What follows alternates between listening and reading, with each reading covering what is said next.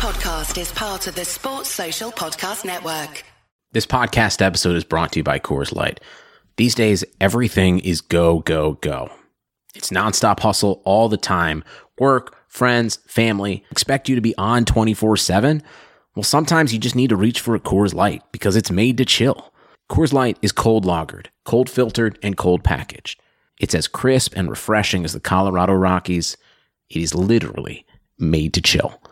Coors Light is the one I choose when I need to unwind. So when you want to hit reset, reach for the beer that's made to chill. Get Coors Light in the new look delivered straight to your door with Drizzly or Instacart. Celebrate responsibly. Coors Brewing Company, Golden, Colorado. Dunkin' is here to keep you running with a much-needed taste of normal. To work, home, or work from home. With the coffee you like, just the way you like it. Whether that's a small hot black coffee, your daily 2 p.m. latte, or a bacon, egg, and cheese croissant and a medium iced coffee with oat milk, 1 sugar, 2 pumps of caramel, 1 pump hazelnut, a swirl of French vanilla, and a shot of espresso. I call it my PM pep rally. You should really try it. Whatever it is that gets you running, Dunkin's got you and always will. America runs on Dunkin'. Haverty's Furniture is here to help you get set for the season with up to $1,000 off, so you can set the stage with style and set the bar more beautifully. So why not settle in together on a new sofa? Because being at home doesn't mean having to settle for less. Even though the holidays feel a little different this year, Haverty's Furniture can help you create the perfect holiday setting with up to $1,000 off plus 0% interest.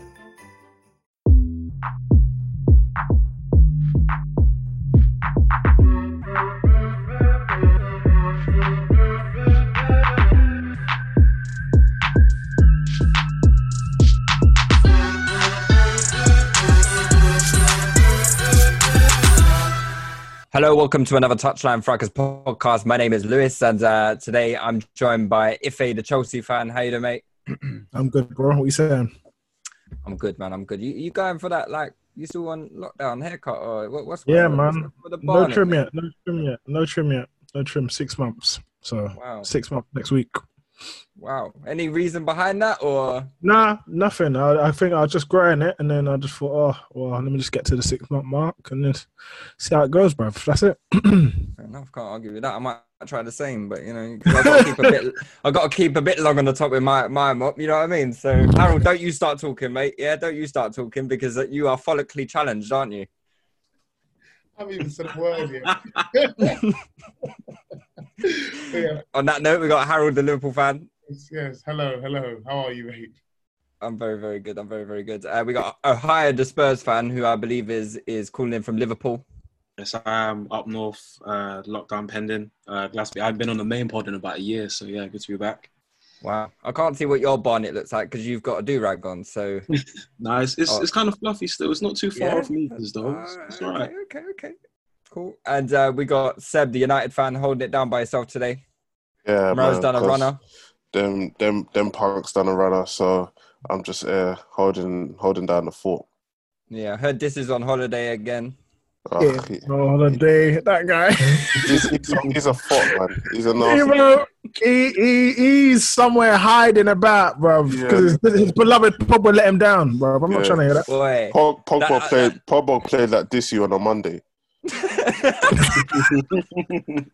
Well, listen. We're gonna talk about it one day. On that note, actually, that's a perfect segue to the Patreon stuff. You guys have just released a new Patreon segment called Pogba Watch. That'll be on Mugger. Yes. So if I do say so myself, very much worth the £5.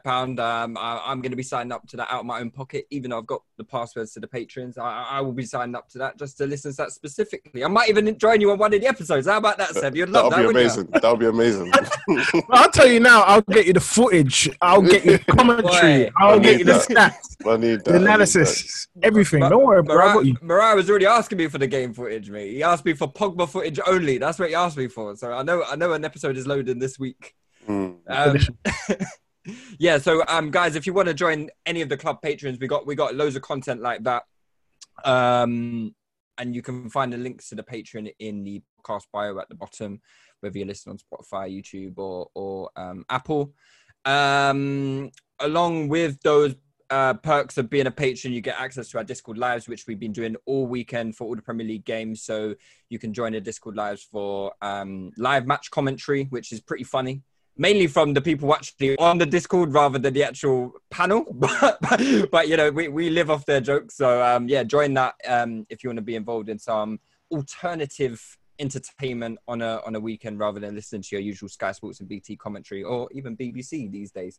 Yeah, I think that's a bit about it for the clubs.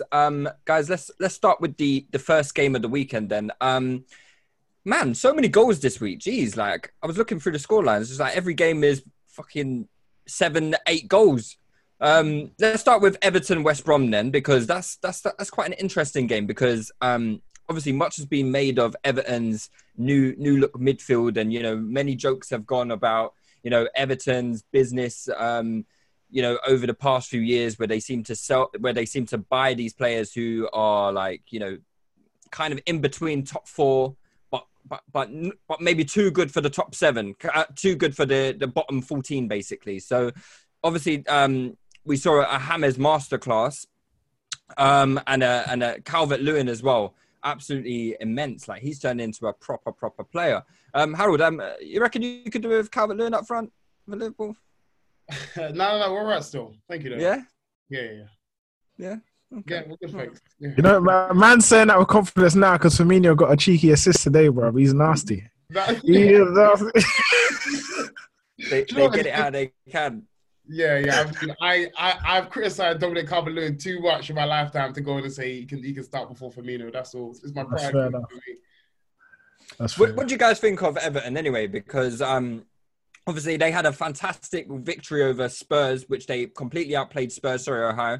They completely outplayed you guys on the first week of the season. And then they've taken West Brom to the sword in this game, in a game that I know West Brom went down to 10 men, but they only really looked like one winner in that game. Everton looked really strong. Hammers running the show. What do you think about Everton and their ambitions for this season? Do you think they could really make a push for that into that top 6? I mean, I think their midfield generally is probably one of the better out of the top 6. I think for me, they got a better midfield than Arsenal, I'd say. I'd say they might have arguably, you can make a case for them having a better midfield than Spurs, I'd say, in terms of the ones that play anyway. So they're definitely there and thereabouts. And obviously, when you've got a player that's got gold dust in James Rodriguez, anything's really possible. I think defensively they're still a little bit shaky, and Alan is still adjusting a little bit. I think there's a couple of instances where West Brom were getting through at their defence straight away. But they're a good team. I think I like what I've seen so far. And like with most Carlo Ancelotti sides, they're very exciting, and they're going to be a big exciting watch at the very least. But we'll see. Calvert-Lewin, obviously, I don't think he's the greatest of strikers in regards to like his finishing ability, his ability to finish. But one thing that you could you always get from him is great work rate, great work ethic, and his ability to sniff out opportunities. Like he'll get himself into decent positions to get himself a goal. So he could probably do decently this season. Him and Richarlison are a potent enough threat. And obviously, James Rodriguez with the gold dust, they could definitely damage and hurt a lot of teams this season. Yeah, that's what happens when you have a manager that actually plays you up front and tells you to score, rather than the new Barcelona manager who used to play Calvert-Lewin right wing back. So that probably helps. Wow. Yeah. Do you know what though? Right wing back, not even centre back. On top of Everton though, you know how every year I feel like we come on and we're like, Everton spent a lot of money and they've done nothing this year. Like you get the same story every year. But genuinely, I think this year might be different. I genuinely think they could make some inroads. Like that midfield is quality. And Meads is right. Alan got caught napping a few times. I think he needs to adjust to the fact that he needs to be concentrated at all times. Even the likes of West Brom can nip in ahead of you. Pereira was doing his thing for West Brom. He's a very good player. Diangana as well. Yeah, Diangana, yeah. They're literally a two-man team, West Brom. They're going straight down. Fucking hell. I'm so angry at West Brom and Fulham. Like, why are you even here? I just want to a quick shout out to Lewis's boy, Kieran Gibbs, future England left back and stuff. My boy, I don't know about 10 years ago. bro. What happened to that? What happened to that, bro? He was livid, fam. He was livid. England's forgotten left back, apparently. I don't know. Someone wrote an article about that. Yeah, you wrote the article. You, bro. It was you. You wrote that article. I was right, though, weren't he? He is now England's forgotten left back, is he? I was, he called me an oracle. Slimy. Whatever, but on the topic of Everton, they didn't look better, man. And one thing I'll say about Calvert-Lewin is that I like Leeds. I don't think he's the greatest of strikers, but he knows what the goal is, man. Like, even his goals, you don't look at them and you're like, oh my God, what a finish. Like, one was a scuff finish, one was off his back, but bro, listen, a goal's a goal. So I'm never going to complain about getting a hattie, man. Yeah, he's like Duncan Ferguson reincarnated, isn't he? He's like so good in the air. Like the goal against Spurs, the header against Spurs was just ridiculous. Quality, though. That was ridiculous. And you're right. He does sniff out these chances. Like you wouldn't necessarily back him to, he wouldn't be in your top 5 strikers to say like, oh, if he's 1-on-1, you're going to back Calvert to score. But he does seem to get these scrappy little goals where. They'll pick up if you've got Hammers providing you with these. He put on a masterclass yesterday. I know Doc Calvert-Lewin probably got man in the match because he got a hat trick. It's very difficult to, give the man in the match to anyone else. But Hammers showed out yesterday, and he showed like what he's going to be bringing to the Premier League. And just in terms of Hammers, where do you think he ranks in, like Premier League players right now? Do you think he's amongst the best?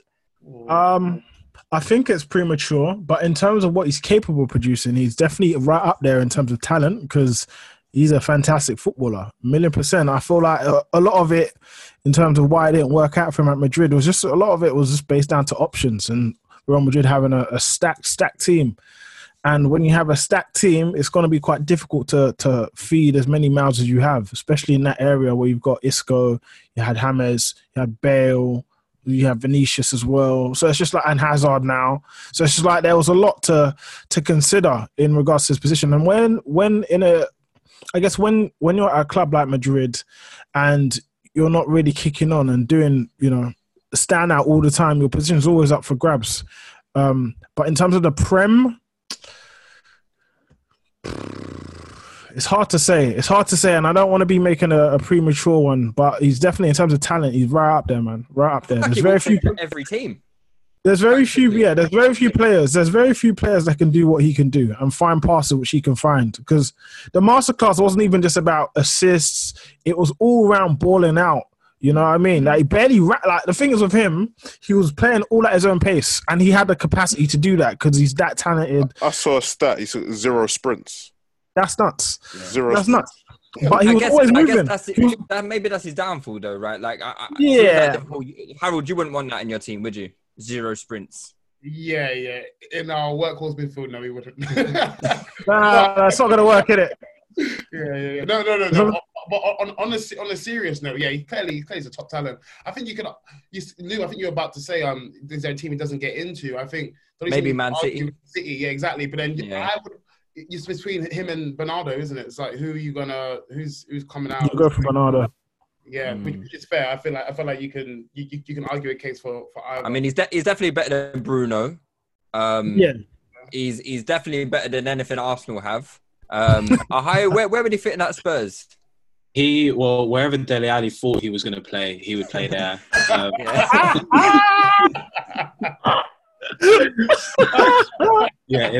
If we back to 4-2-3-1, he would play in the 10 easily. Obviously, we're back in 4-3-3 a bit more. I've noticed to sort of, when people say the midfield, I think people forget that they're putting Andre Gomez in this conversation because obviously, technically, James is coming off the right on a free roll thing. True, yeah. But just, if me personally, if we had him, I would probably use him in a similar way we used Eriksen, where Eriksen basically played left wing the entire year, but wasn't a left winger. He was a wide playmaker. I don't know when. I wouldn't trust Mourinho with that talent, if I'm being really honest with you. That's the only way I can answer that question. Is there any talent you would trust Mourinho with?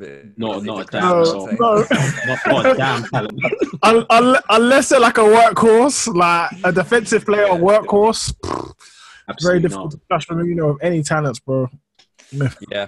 But yeah, very, very impressive win from Everton. Obviously, they that's now 2 very, very impressive wins, and they're going on strong. The second game on Saturday was Leeds-Fulham, another very entertaining game from Leeds, who, I think I mean, I can only speak for myself, but I think when Leeds come up, I expected them to be quite regimented. And I look at their squad and I don't really see too much individual bits of quality. But I don't look at their squad and be like, wow, yeah, he's a good player. I've never heard of most of them before. I think that's what I'm saying. I was going to say that's probably down to a little bit of ignorance in the fact that you just haven't seen their individual quality. I'm very, very, very Of course, we know the vibes. We know the vibes. But in terms of individual quality, I think they've got, Costa's a good player. Bamford's a decent scorer. I wouldn't say that he's in terms of Premier League level. Yeah, but Costa, but you have to, it's almost like saying, Buendia last season, because he was an unknown entity, but you can see that he's a quality player. You know what I mean? So I guess it all depends on, I guess, you having a greater level of exposure to these players, basically, more than anything. Because Costa, you can definitely see he's got Prem level quality. But Leeds they're an interesting one because, like you say, generally they are quite, especially in the Championship, and I guess it kind of showcases the difference in level from the Championship to the Premier League, because last season they were relatively solid. They were able to grind out wins, but this season it's looking almost like they're just incapable of keeping a clean sheet. They let teams back into game. They let teams into games so easily. Because all it really took for Fulham to kind of get back in the game was add a little bit more urgency to their play and start taking more shots. But in terms of offensive play and their capacity to build and create chances, Leeds are probably one of the better sides that I've seen come up from the Championship and do that. So they're going to be entertaining to watch, but I do fear for them in the sense that if they don't start keeping clean sheets, it could be quite problematic for them. Yeah, because defensively they look horrendous. Because you're not gonna score 4 goals every game, basically. I feel like Leeds is a team that will benefit from the crowd. So I feel like the crowd not being there is definitely hindering them, because especially sometimes when you're playing these games, I'm sure some players unconsciously go into training mode. Do you know what I mean? So they're a bit lax, and hence why they're having to score 4 goals every game, because they ain't got the crowd on their back. And even for motivational purposes, when you got the crowd there, and do you know what I mean? And when you're playing good football and the crowd's cheering, it's that positive reinforcement. You do it again, and I feel like that Leeds is definitely a team that definitely thrives off the crowd. So the crowd not being there is probably why we're seeing them concede goals, and just also loads of mistakes on their end. But also another bit could be they need to adjust to the tempo of the Premiership, because it's all fun and well playing good football in the Championship when the tempo's much slower, you're able to pass it around and get those goals and whatever.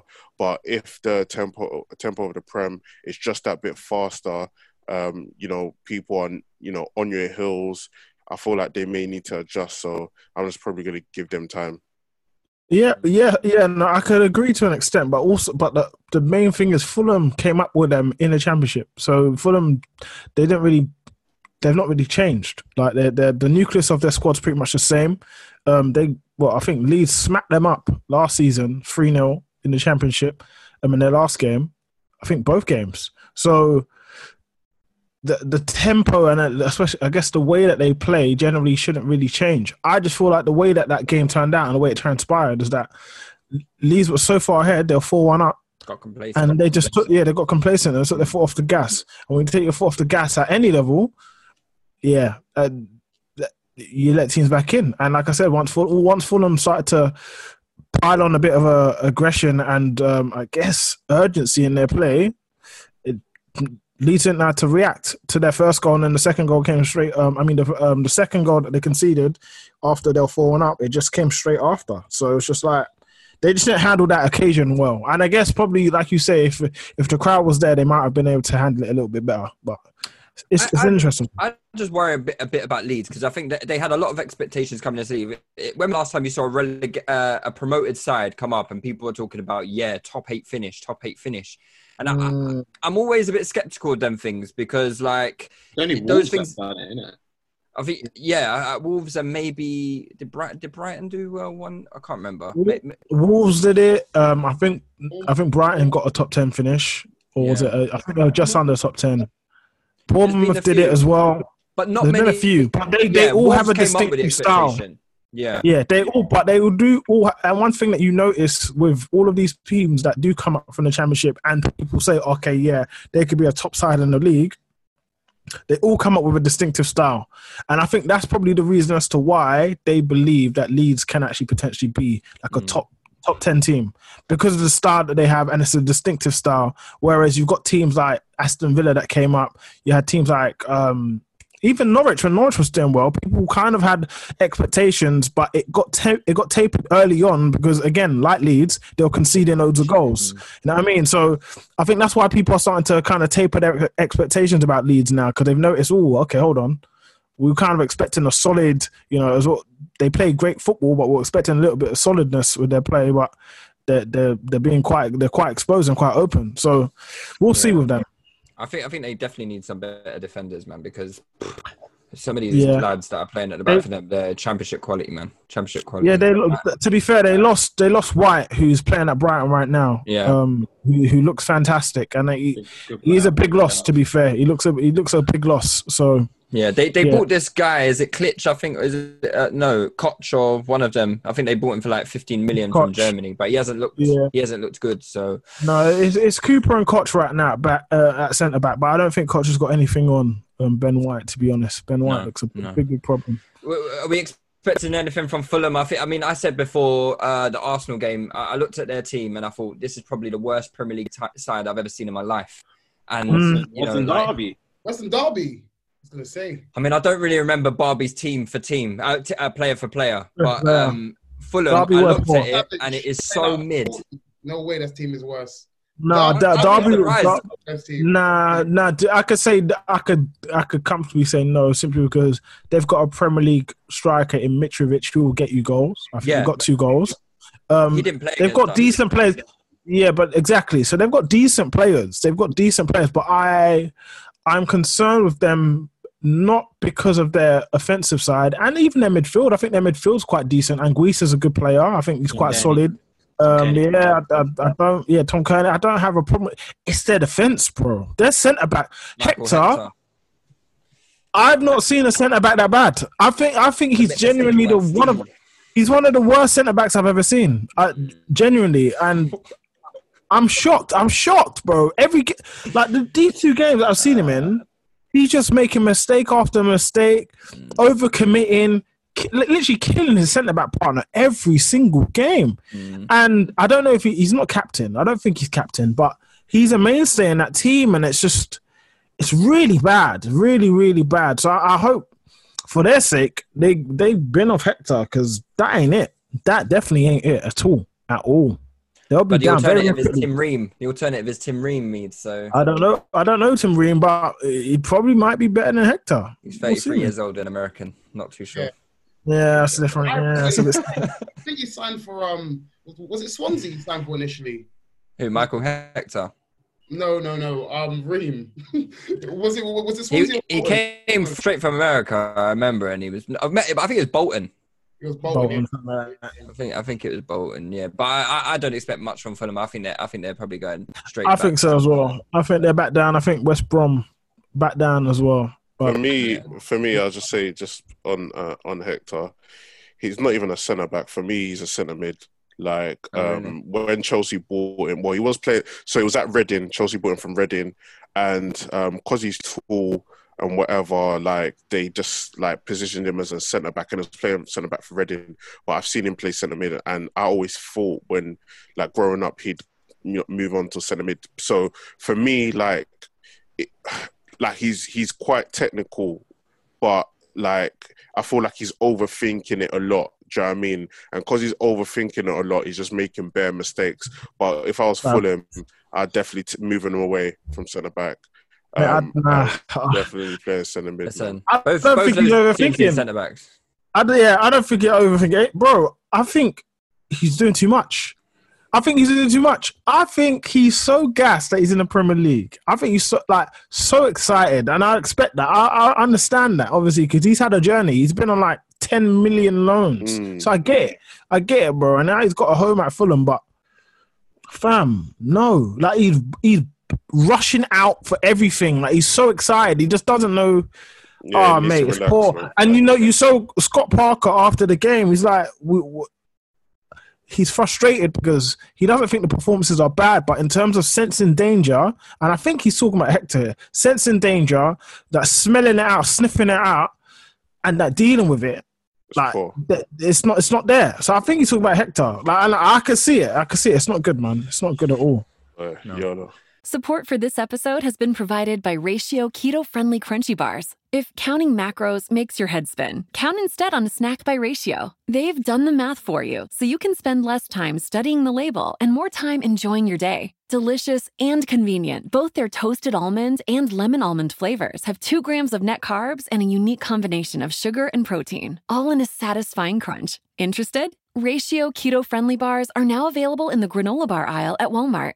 Let's move on to United Palace then, Seb. Sorry to have to do this to you, mate, but Palace. You're not sorry. You're not sorry, mate. No, I'm not sorry. That way. I'm generally sorry, mate. Generally sorry. Yeah, of course you are. Generally sorry. I mean, this is Palace are like your bogey team. They beat you last season, didn't they? You won last season, so maybe it's not so much of a surprise that Palace come to Old Trafford and do the dirty deed over you lot. Yeah, no, with that match, it was funny because when I saw the lineup, I was thought, this is vintage manager tactics, trying to prove a point to Woodward. It's one of those ones where he's like, that's all I got, mate. So peak obviously, Jose, yeah? Yeah, peak Jose. It's all I got, mate. So it's either you go into... Yeah, so it's either you go into the window or what you see today is going to be what goes on for the rest of the season. But also, another thing is United have only played 2 games, whereas everybody else has played like pre-season games, like 4 pre-season games or whatever. We played, so after Sevilla, we played Aston Villa like a week or 2 ago, and then the Palace game. Whereas Palace is, they've had time to play games and they're obviously much sharper. And that was evident in the match. I feel like every single person on that pitch for Man United was poor. There wasn't one standout performance. Like, everybody had their moments where I just say, like, you are absolute dog shit. Yeah, everybody, literally everybody made mistakes. Nobody could execute basic things properly. It just looked like everybody was just not sharp. And then on top of that, it's like, all right, cool, fair enough. Nobody's sharp. That's cool. But Ollie doesn't really do the coaching, so it's more McKenna and Carrick. But Ollie's still got to take the blame and that, whatever, because there isn't no clear style of play. Do you know what I mean? And when I kind of look at that and I see no clear style of play and Ollie's been here, 18 months or whatever, it's time to go, bro, because, we like United fans know that there's things going on the board and, Glazer's taking money or whatever. But at the bare minimum, you have to bring in a coach who are going to implement a style of play and improve the whole squad individually. That's not happening. So certain players have maybe improved and certain things look good or whatever, but the squad in general, yeah, it's really poor. Sebby, I can't lie. I completely disagree. I think it's not Ollie at all, to be honest. I think it's the players not playing for the team, not playing for the badge, not working hard enough. I think Ollie needs to stay there for as long as necessary to get what Of course you do. I also think you're giving Ollie too much credit. Do you really think Ollie's smart enough to be like, I'm going to play McTominay? Nah, he would. He's a joke. Ollie 100% will do that because Ollie throughout the summer has been alluding to wanting more signings. all the players are talking about more signings. The first thing Van der Beek said is like, "Oh yeah, training's sick, but we need more players." Don't lie, he said that. Yeah, fam, that's the first thing he said, bro. His first interview was like, "Oh, training's hard. Yeah, these men are good or whatever. There's some really good players here, but yeah, we need more." Do you know what I mean? Sure, exactly. Sure. After the game, it was like, "Oh, we need more." I was like, "Fam, we need to go. It's you. You're going, bro. Bro, the player that comes in is coming to take your spot in it. So whatever in it, like everybody's saying we need more players." And no knock on Van der Beek because I think he's a good player. And when he come on, he upped the tempo, changed the game, and obviously got his goal. But just that signing. Okay, United needs squad depth, yeah. So I understand why we made that signing, but why we made that signing first is my issue. Easy. I'm panicking. What was this? Hold on, because a certain Mariah, I've got a bit of headache. Let me just.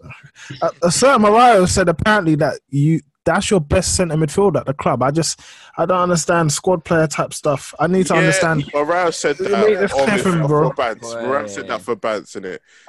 Are you sure for Bants? Yeah, 100%. Mariah said that for Bants. It's because I said that on Discord. That's why. So I'm getting ahead. I'm getting a headache one more time, bro. You know how I get. Do you know what I mean? I could just say anything. Wait, but I just can't. I'm trying to comprehend because let me clear this up for me. Yeah. Okay. So not your best midfielder. Okay. Potentially a good squad player, whatever. Cool. He came on. He was the only player, or I guess your only midfielder that actually looked like he knew how to conduct play, knew how to knit things together. I'm just trying to understand, yeah, because someone else got dragged for him, but we won't mention his name for now. But it's just. It's just, bro. I'm just trying to understand, bro. Really. Why is Van der Beek? Why is Van der Beek an option or not a guy you sign now? I don't understand. Just in terms of okay, if you know that you're still working on transfers and it's gonna, but the only reason why that Van der Beek signing got done so quickly is because Van der Sar's Ajax's CEO. So that's probably the easiest deal we could make. Do you know what I mean? That's literally and Real Madrid. It fell through with Real Madrid. Yeah, so it fell through. Well, let's forget that one. Yeah, so it's the easiest. It's the easiest signing we could make right now. So that's why we made that signing first, innit? But for me, I'm thinking, fam, like I don't care about any of these men, innit? So, like, regardless, bro, like Pogba got dropped. Listen, next game, if you want to start Van der Beek, I'm happy to roll with that. Do you know what I mean? I don't really care about these, man. I just feel like United are starved of quality from the bench. They're starved of match fitness. And they're starved of a coach that knows how to improve players, man.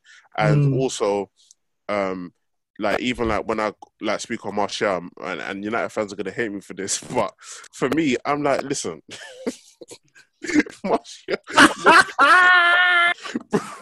Bro, like you're gonna turn on him again. Listen. They've only just let you into the club, Seb. You might want to rethink your position here. They might revoke membership right now. Listen, like a WWE superstar, you know. Man goes from heel. Just switch him from SmackDown to Raw, you know. Listen. We know how it gets. But yesterday was like shades of Lukaku, bro. Like, man couldn't hold up the ball. Man looked like he was playing with Tim's. He's got his side. Like, it was so whack from him, bro. And the thing is, like all jokes aside, yeah, Martial is a good player. He's a good player. But do you know when you got them good players that can play anywhere? That's Martial. So that's why he plays up front. He's a good player that will get you goals because he's a very good player. But Martial could probably do a job on right wing if he tried. He could probably do a job at number 10. He's just an all-round good player. I just don't think he's the number 9 that everybody keeps saying that he is. He isn't that number 9. He's not that guy. Like, he's not Harry Kane. Some United fans were telling me that you lot didn't need Haaland because you got Martial. That when I heard that was mental. Talk to him, King. King. It doesn't make no sense. MMG music, you know. Bro, we need a number 9 with a physical presence, and that doesn't mean that Martial gets sold or gets dropped to the bench. However, it does mean that he's not the main guy when it comes to goals or big moments, because we've seen big moments. The Sevilla game, yeah, he had 10 chances, put 0 away. We're at the Europa League. Do you know what I mean? We can't be running with that, bro. Okay, Sebi, you mentioned every single player apart from one in it. Why would I? Wait. Why would I? Listen, shall I tell you something? Wait, shall I tell you something? Let Howland. Wait, shall I tell you why I won't mention him? Because I came on the pod where the other guys didn't. So I get to choose who I want to mention. You're a nasty, slimy you. You know That's fine. I respect it. I accept that. But there's nothing stopping us from mentioning him. Yeah, exactly. Like, just because he's fed two children doesn't mean we can't bring him up on the podcast. Bring him up. Fed a couple kids ambrosia custard, and what? He gets day release. Like what? Nah, bro, listen. Seb, I've got a couple of questions I want to ask you. Okay. Mm-hmm. How's Rashford, first thing first? Just like general performance, what would you give him out of 10? Still injured. What was that? Still injured. Pardon? Rashford is still injured. What's his injury? He had that the back lack problem. of confidence. No, he had the back problem. No. He actually did have the back problem. Like it come out literally 3 weeks ago that he was playing under Oli during lockdown, still Putting injured. the country on his back, yeah. Still injured, and he shouldn't have done it, but he's done it now. Do you know what I mean? So, boy, I don't. You know what? The thing is, I don't even know if he can recover from it, which is mad. But we'll see. Rashford wasn't even the best player on the pitch, though. How? Oh, okay, don't wait. Let's just. I just want to get a rating. So out of 10, how much would you rate Rashford's performance? Rash, he done a couple skills. Maybe a 6. Hey, listen, bro. I came on the pod, bro. So it's up to them, man, to do their own thing in their own time. In their own time, man. Yeah, so never change, man. Never change. In their own time. Done his trademark still, yeah? Yeah, bro. He did a couple skills. That's a 6 out of 10. Man, listen, Ditsu, Mario, in your own time, mate. If you should have come on the pod, geezer. So, Sebi, he wasn't even the worst player on the pitch, though, Sam.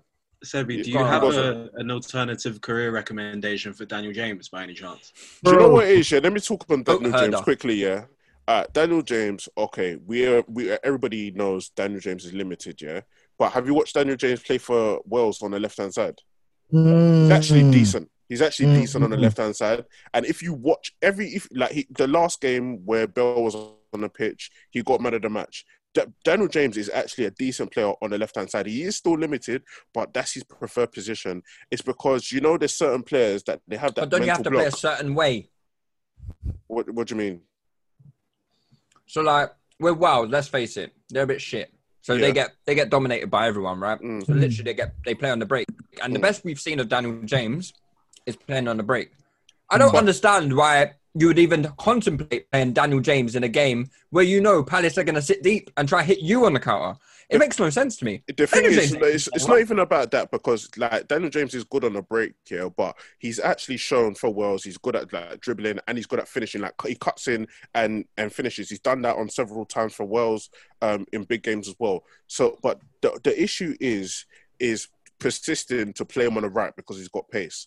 Yeah, he shouldn't even be playing on the he should. If you're thinking, let's play him on just don't play him at all, because he's whacked there. Like he's whacked, and he's severely limited. I don't even think he should be at the club in general, full stop. But if you're going to play him on the left.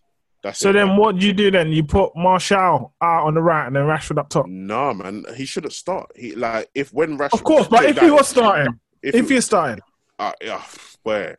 I don't know what I'll do then. Like I there's no way that he should be starting, bro. I can't even fit him into the starting. Because for Wales, I agree. He's definitely a lot more threatening and more dangerous on the left. And it's weird because he uses his left foot quite a bit for Wales. But I also think that's the problem. The reason why he looks a bit better for Wales is because they've got movement in the box, which is funny. Like their attack is in terms of Bell, and I think there's his next big youth, bro, that they've got up top as well. I forgot his name. Some blonde brother. No, some blonde brother. Some blonde brother. Nah, man, some blonde brother. Robbie Earnshaw. Is that what you said? Nah, some blonde brother. Yeah. So they've got movement in the box, and the problem with, especially if you're playing against a deeper block, it's very difficult to pick out one man in the box, and that's all James was doing. He just kept shifting it. He just kept shifting it and crossing it into an area. And when he's not even good at that either, because even his crosses are rubbish. Like when he shifts in and tries to cross it and do that thing, it's rubbish as well. One thing he's good at is he's good at like getting on his right foot, going past a couple of players and whipping it. Like he does that for Wales, and that's all he's going to be good at. I don't think again he should be starting for Manchester United, but I feel like that was Ollie trying to prove a point. Hopefully United going for a right winger, and then there's competition, and then also rotation, because the whole thing is trying to get a right winger for squad depth and rotation. To be honest, I still feel like Lingard has a bit to play, because not the game against Sevilla, but the game before that, he played 45 minutes or maybe like 60 minutes, but he played unreal. Do you know what I mean? He played really, really good. He got a goal. And but Ollie still took him off, and Lingard was pissed about that. But he actually played really, really good. And obviously he's not the standard, but he's better than James. I feel like with James, though, I think there's a lot of links, him being linked to Leeds and stuff like that. So that might be a good exit. Hopefully, for I him see that. and for the club. Today. Yeah. So if you could get rid of him and move him onto Leeds, and you could get a couple of squad players in. So I don't know, like the Douglas Costas and them. So obviously you lot are doing this new Patreon piece. It might be a bit short-lived this week, because obviously Pogba got dragged after about 60 minutes, didn't he? So what was going on? What was going on there? Like, is he injured? Because Mariah was making all sorts of excuses on the Discord. Oh, he's just coming back from an injury. Oh, COVID. Loads of stuff. He's playing next to Scott. United fans are saying COVID tax. The truth of the matter is, Pogba's been here 4 or 5 years. And season 5. 5 years, and the player had 5 seasons. Like that was a long TV show. In regards to like his general performances, they ain't really been that good. Like, don't get me wrong, there's some really, really good highs. Naturally, with a player that's talented, you are going to get some good highs. He is somebody who's capable of things that other players are not capable of doing. But in terms of actual execution and the consistency of that, severely lacking. He could go from a 9 out of 10 to a 0. And, that's not the type of, level where we can start comparing him to players like KDB, who, when KDB does drop a 0, that's fair enough, but he will give you 6s and 7s, and he'll give you 6s and 7s more consistent than Pogba will give you 6s and 7s, do you know what I mean? Or 8s and 9s or whatever, do you know what I mean? And that's the biggest issue. The biggest issue is consistency. And then the biggest issue is also, like, for somebody so good, he does very, very basic errors, like basic errors, man, like the misplaced passes, all of that robbed stuff. On the edge of the box. You get, that is trademark Pogba, getting robbed on the edge of the box, and it's just like interesting. An old man at an ATM, bro, like literally, man, just literally getting robbed. Bro, and man, it's just like it's just time that United fans kind of wake up and say, all right, cool, like Pogba is really, really talented, but if we're comparing him on a world level to other players, he ain't up there, man. I don't even know if he's top 10. Like, the thing is with Pogba, Pogba, like we always say, in terms of ability, and I think we don't want to be XG ability FC, but in terms of ability, he is amazing. He's got everything in terms of, he's got speed, he's got strength, he's got technical capacity, he's got passing, he's got vision, he's got creativity, he can shoot. He's got all of that. But the biggest problem with Pogba is his ability and consistency in knitting that all together. And I think a big problem with that is not having a coach that is regimented and on his neck to kind of piece that together all the time. I think that once you've got I think there's he's experienced two sides of this, like just two extremes. Like you've got a super rigid and just like, I guess, offensively clueless manager in Jose, in my opinion. And then you've got a very just poor coach in the sense that he hasn't got, again, but similarly in terms of structuring offense and structuring stuff, isn't really got a clue. That being said, And that's one thing I don't want to do is completely devoid Pogba of any responsibility of his performances. That being said, the biggest problem with Pogba is that even in the midst of all of that, you playing under poor management, you not having the necessary players around you, cool. In the midst of all that, if you were doing your job and doing your thing, like, because people like Gerrard, for example, who won't necessarily have 10 out of 10s every game, but even when he's surrounded by poor quality, he'll still show out. He'll still show something. You get what I'm trying to say? Yeah. Pogba, he ain't doing that all the time. It's not like he's playing at a great or good level all the time. Pogba generally will play. Oh, yeah. What was that? Did you say me? No, I said he just play. He just play at a mediocre level. He'll drop a couple good games sometimes. Like, I don't get it twisted. Pogba, again, he's fantastic, so he's got the capacity to do it. But he'll drop like a mediocre to poor game, like poor match. You're just like, what's going on? Like, what's happening? Like, it's weird. Pogba's a very, very weird one. Like, but I feel like partly it's not down to him always, but he has to take I think we all have to kind of accept that he needs to be held accountable to some of these performances at the very least. And the performance against Crystal Palace is one that you have to take accountability, because that was a nothing performance. Nothing at all. 100%. A quick one on Palace before we move away. I thought Zaha was tremendous. I don't know if he's playing for a move away. I know he's linked to Everton, so if Everton get him, that would be a fantastic signing. But yeah, just thoughts on Palace, because they're another team who haven't really had much investment this summer. But you know, they've got, is that 2 wins? Mm-hmm. 2 wins for Palace? Yeah, two wins out of 2 for Palace, and 2 difficult games as well, because I think they beat Southampton on the opening day. So, correct. Yeah, what's your thoughts on Palace and the job Hodgson's doing, and also Zaha? Is he going to have like a ridiculous season this season? I think just quickly on Zaha, I can't say I'm too hot on like Palace as a whole, but I think intangibly, I think the Eze signing has really just given Zaha just a bit of a boost, not in terms of competition, because Zaha's going to play every single week, but you know, I can only imagine being such a baller yourself. There's only been a certain level of quality that has surrounded Zaha the entire time. Like as a human being, your motivation is only going to be so high. When you get someone like, you know, I can only, like, Zaha was looking nice when he had Balassi. Balassi wasn't top level, but you can tell they enjoyed playing together. Like then Zaha, you could argue he potentially dipped a little bit after he left. Now he's got someone like Eze, you know, proper Southeast cage baller. They're probably definitely having a good time. You know, you can see Townsend is sort of not sweating on his plays, but Townsend has looked, I know it's only 2 games, obviously. Townsend's a little bit improved. I think the squad, and I can't attribute too much to Eze because he hasn't started either game. He hasn't had a Premier League start. Like, fair enough, he's a young kid.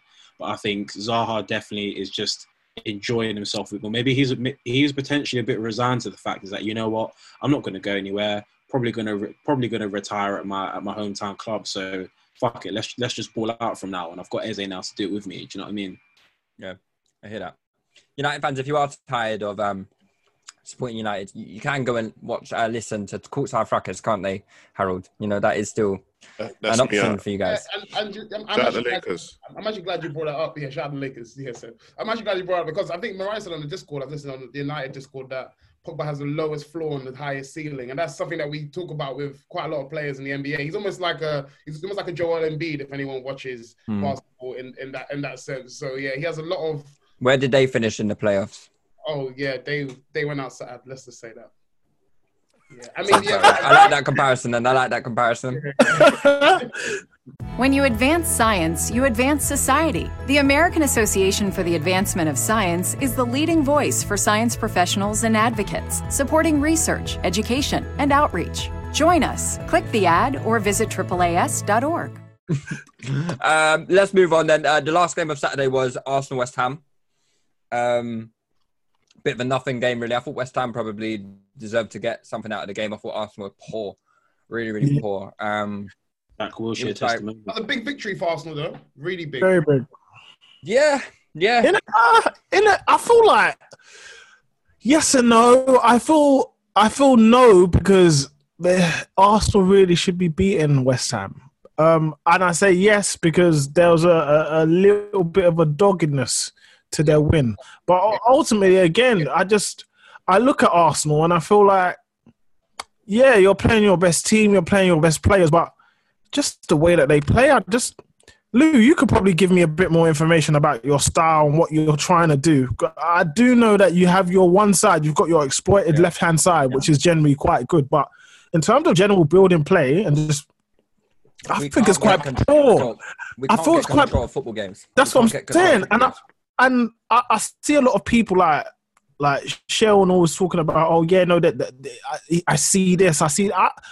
I need you to kind of explain to me what exactly it is that could potentially be seen. Well, because it's a baffling one for me. Well, I think what Seb was talking about with United and saying there's no clear patterns with under Ole. I think 100% there are clear patterns under Arsenal. We look to score the same sort of goals every single time. Aubameyang has scored that same goal that we saw against Liverpool, that we saw against you guys in the FA Cup final, that he scored last week against Fulham. We've scored that goal countless times. We created that chance countless times. But our issue is we do better against teams that aren't sitting back. We don't have that unlocker, and we don't have. Well, he's playing with the under-23s at the moment. He's actually training with the under-23s. Yeah. 350k. 350k. Nasty. They made their bed. How about your star boy, Ceballos? Ceballos, yeah, but no, boy, Ceballos was the one who created the equaliser, right? So the winner, sorry. So look, I think we need something else in there. Ceballos is not a final third player for me. I know he got the assist, but he's not that guy who's going to be creating shitloads of chances, and he prefers to be playing deeper. And that's why it's imperative that we sign someone like an Aouar, which I do think is going to happen. I think if we do sign Aouar, I think it'll give us a better indication of what Arteta is going to be trying to do, because we still don't know if he's going to stay with this 3-4-3 or if he's going to move to a 4-3-3. You see with the Aouar, you see with the Aouar. Sorry to cut you, bro. You see with the Aouar though, because I've always said that you can't. There's no need to play Xhaka and Ceballos together. In my opinion, no but we need don't whatsoever. have any other option. That's the thing. We don't have anything else. But then when you get Aouar, would you be dropping Xhaka or Ceballos? And ultimately, it's a weird one because Aouar is a very, very offensive-minded centre midfielder, and he generally plays with two sort of destroying midfielders. So how do you even work that? I think the idea is we're looking at signing Partey as well. Now, okay, so then it'll be two. When we're able to do that, I personally would be going Partey, Ceballos, and Aouar. I think that is a really nice as a 4-3-3. As a 4-3-3. Right. Okay. Absolutely. That could potentially work. Partey sitting, Ceballos maybe as that like link man doing the Kovacic kind of role, and Aouar allow him to get further forward. I think that works. But yeah, you spoke on both. But then. Who plays wide? Oba. But it'll be the same. It'll be the same wide men as we got. Yeah, it'll be the same wide men as we got. Willian, Pepe, Oba, and then Laka and Nketiah up front. So, but yeah, I mean, look, this is nothing new. Arsenal have been struggling to break these teams down. You know, this isn't an Arteta issue. This isn't an Emery issue. This was happening under Wenger as well. We've been struggling with low blocks and teams that are very solid for a long time now. So if not for two little bits of Saka playmaking, then we didn't even look like scoring yesterday. And to be fair, it was quite a surprising performance from West Ham, to be honest, because they were in meltdown mode. To be perfectly honest, played really well. They played quite really decently. Well. But Antonio always causing us trouble, man. West Ham are those teams that like to show up against the bigger clubs, isn't it? Yeah. They've got a lot of quality in their side, man. You go through the West Ham side. I know they are like, going for a bit of turmoil at the moment, but they've got some decent players playing on they've got good players. Bowen is good. Fornals is good. Diop. Yarmolenko's good. Yeah, exactly. They've got good players. And obviously, Antonio is one of the most, I swear to you, one of the most problematic players in the league, bro. He's so fam. The PNP is so vicious, bro. And you know what makes it so worse, yeah? Bro, do you know what's so mad? He's such a nice guy as well, bruv. But when he's playing, he's so competitive and aggressive. It's just like, I want to hate you, but I can't hate you because you're annoying, but you're good. Like, he causes you know what I mean? so much issue. He's just shit. Like, no, I don't mean that in a bad way. He's just crap. Like, he should be finishing his dinner. Like, numerous times, he's having chances. It's just coming off of his shins. Do you know what I mean? And it's like, you should be doing better there, mate. You know, there was a good bit of play from Gabriel, though. I think Gabriel looks like a decent player, man. Like, he looks like a good buy. Gabriel looks. I think we would have done a little bit better had Kolasinac not, because Tierney got injured in the warm up and he had to come out. And whenever we play Kolasinac, the level drop is scandalous. It's scandalous. Yeah. Like, he can't do anything with the ball. He can't defend. So it's like we might as well play with 10 men. Literally, might as well play. There was a time all he had to do was cross the ball into the box. He crosses it into the stands for a goal kick. It's embarrassing. I have no sympathy. How do you think I feel when I see Marcos Alonso playing? At least Marcos Alonso can cross the ball, bro. At least no, he can't. No, he can't. No, he cannot. I will never accept this in my life. I will never accept Alonso as a good crosser. I don't want to hear it. I just don't. Just stop there. Pause there. How was Uber yesterday?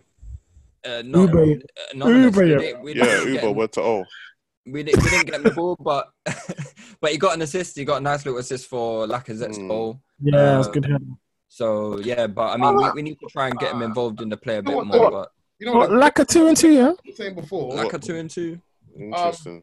That's what we're saying before. Okay, yeah. I mean, don't take any stock into that, man. But like we were saying before about this being a big game for Arsenal, it's more because forget how well you played. You're going to get the games where you play crap. Like, even though you know you should be playing and should be wiping teams out, it's a big psychological result for Arsenal because that's not what you were doing last year. So the fact that you're able to go over the hump, that's why you can see Arteta on the sidelines. Yeah, it's a big deal. Like, you take more pride in when you don't play well and you win. Like, because regardless, 3 points, and you know you won't play any worse than that next week. Do you know what I mean? I need more from Willian, man. Willian was fucking terrible. Whoa! What's this? Hold on, Lewis. Hold on, Lewis. It wasn't like Lewis. Wait, man. Wait. Because I succinctly recall last week you changed the group chat Avi to a picture of Willian in a flipping chinchilla. Yeah, you were waxing lyrical about Willian saying, "Oh, yeah, great signing." My boy Willian Lucas, Frank Lucas. That's what I'm saying. So Lou, talk to me. You need more, but you see what I'm saying. So this is what I'm trying to say to you, Lou. And the thing is with Arsenal fans as well. This is another pre-warning, precursor. Do not get sucked in by this brother. I will tell you now exactly what he is. Willian will give you a performance like he gave you against Fulham, which wasn't even a great performance to be fair. He had decent. Man. He was alright. He was alright. He'll give you those 1 every 10. And I think no, to be honest, no. Let me rephrase that. He'll give you a relatively decent and productive performance 1 every 5. 1 every 6 games, yeah? But he'll have a worldie 1 every 10, 1 every 15. That's what you get from Willian. The rest is a mess. The rest is an absolute mess. He'll kill you in transition. When you've got time to break on a team, he'll kill you. He'll slow it down in terms of passing at the right time. He'll kill you. He will kill your striker and your attacker in terms of being able to make the decisive run to score a goal because it will take so long. Yeah.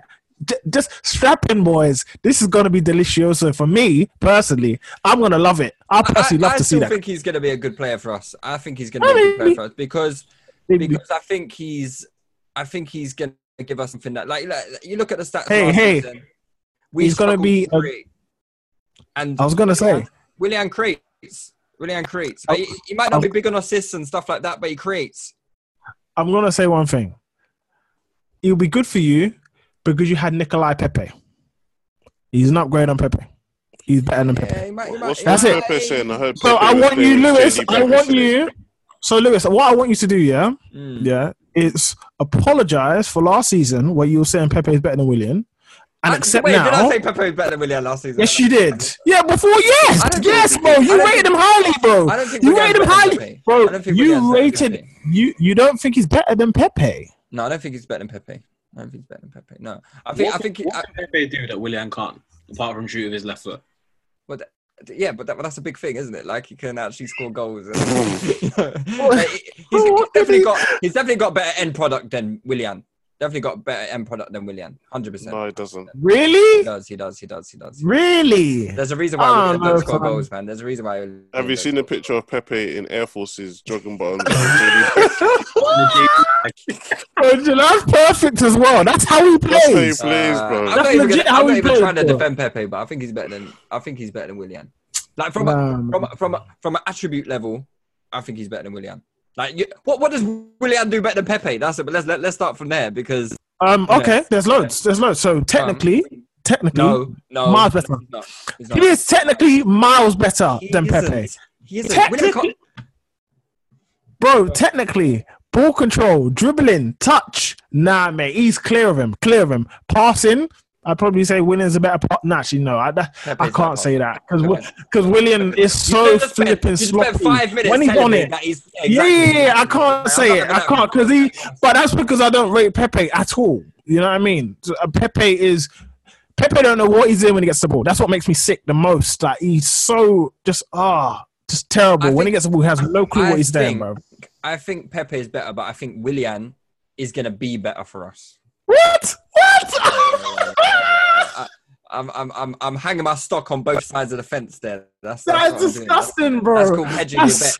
That's so disgusting. I don't even want to hear from you no more. Right, let's move on from Pepe and Arsenal, bro. That's nasty. Yeah. Wait. Luke, go on. I wanted to ask you. You've spoken about Dash by the Hour and Partey, but which one would you prioritize for your team if you only get one? I think it has to be Hour because we just lack so much ingenuity in the final third, and we need someone to do that. But yeah, man, I think we're getting both. I'm putting my neck out there, and I think we're getting both. So that's going to be interesting to see what Arteta does. If Arteta gets them both, then we're going to see what Arteta is really about, and there won't be any excuses because the quality is there. The quality is there to mount a top 4 challenge. I'm not necessarily saying get into the top 4 because I still think like the teams in the top 4 have got so much quality, so much quality, and we've got positions we can improve on. But he's got to be close. He has to be close. But do you not think that if you get Aouar and Partey, that kind of elevates you to a point where I don't think so. You're better. Well, we're still got the sixth best attack. Sixth best attack. No, but then you probably have the fourth best midfield. Midfield. You wouldn't say that. You say your defense is better than Manchester United? You've got Harry Maguire and Lindelof. Yeah, better than Man United. But who else? Who else is that defense better? You probably say maybe Chelsea's as well. Chelsea's defense isn't that great. Maybe better than Chelsea. Yeah, maybe better than us. Other than that, maybe Spurs, maybe the same level with Spurs. Maybe. Yeah. So maybe it gives you like fourth. It gives you a shot. I understand what you're saying. I wouldn't say, but then also you've got the best hitter best striker in the league. One of the best strikers in the league, and that changes a lot. And you've got that's what people assume. You have to accept. That's what I'm saying. You have to wait and see because what I've seen so far, I can't really make that assessment. That's what I said to Lou when Lou first said, "Oh yeah, Arteta's this, Arteta's that." Early doors, I'm like, well, you can't really say it. And over time, Lou has come across more to my side now that, you know what, fair, you can't. Because you can't, really and truly. It's quite early. You can't say he's a great coach. How can you tell me? You've come more across to the side that you have to wait and see. That's what you're saying to me now, bro. No. Unless you're not saying that. You think he's a good coach. Arteta is a better coach than Lampard. Lampard don't even do the coaching. He leaves it to Jody. I don't know. He just puts white footballers, white males on a pitch and tells them to go a job. I just don't. Again, I think it's still very, very early because they're still very much in their infancy. But what I've seen so far, I can't make a distinction between them in terms of who's better because I don't think it's that clear. That's the reality, bro. That's not to say that Lampard's clear of him.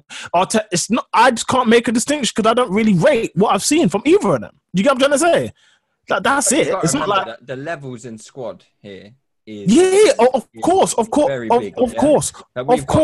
that's what I'm still factoring that in, bro. I'm not. I'm still factoring that in when I'm saying this. You know what I'm trying to say? So it is what it is. It is what it is. Let's move on anyway. Ohio, your mob had a very surprising win today. I thought, fucking hell, 5-2. Where'd that come from? It was all meltdown. I was.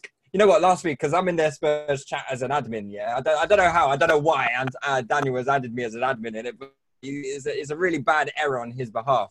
Because I'm just seeing the debates, I'm seeing the meltdown in full focus. Like, I might actually sell access to this Spurs chat if I can. I'm just going to screenshot everything and sell it on the black market or something. Because I know there's a few people dying for this kind of content. But I was silent. I was silent this week. I was silent this weekend because I couldn't say too much. Kane got 4 assists. Did he? 4 assists. 4 assists. Yeah, and just Son got 4 goals. Spurs boys that are listening, we might have to run a Patreon on some of the group chat content because it goes off. I can't even lie to you. But yeah, obviously we were trash against Everton, couldn't create nothing as per any Mourinho team in recent era. But with the Southampton game, for me, first half we were ass. Obviously, even though we scored two disallowed goals because Kane's the best striker in the league. But I think it did us a massive favour getting that goal just before halftime. I think if that doesn't go in, we've got big issues. I think someone in the chat, I think it might have been Dan. Dan is so shameless. Dan Soft, so shameless of his Mourinho support. He said we were based off the Amazon documentary, said we were too scared to not score before halftime. I'm not sure. I'm not sure how true that is. Hairdryer, yeah. Like Fergie gave Ollie the hairdryer like yesterday, yeah. But I think, we struggled quite a lot first half. I think Højbjerg wasn't amazing, but it was probably his better game of the 3 that he's played so far. Shit. I forgot you lot had a game in Bulgaria midweek. Of the 3 games, let me be very, very clear, Meets, before you come from Ohio. I just need to... I'm just going to ask you a question. Yeah?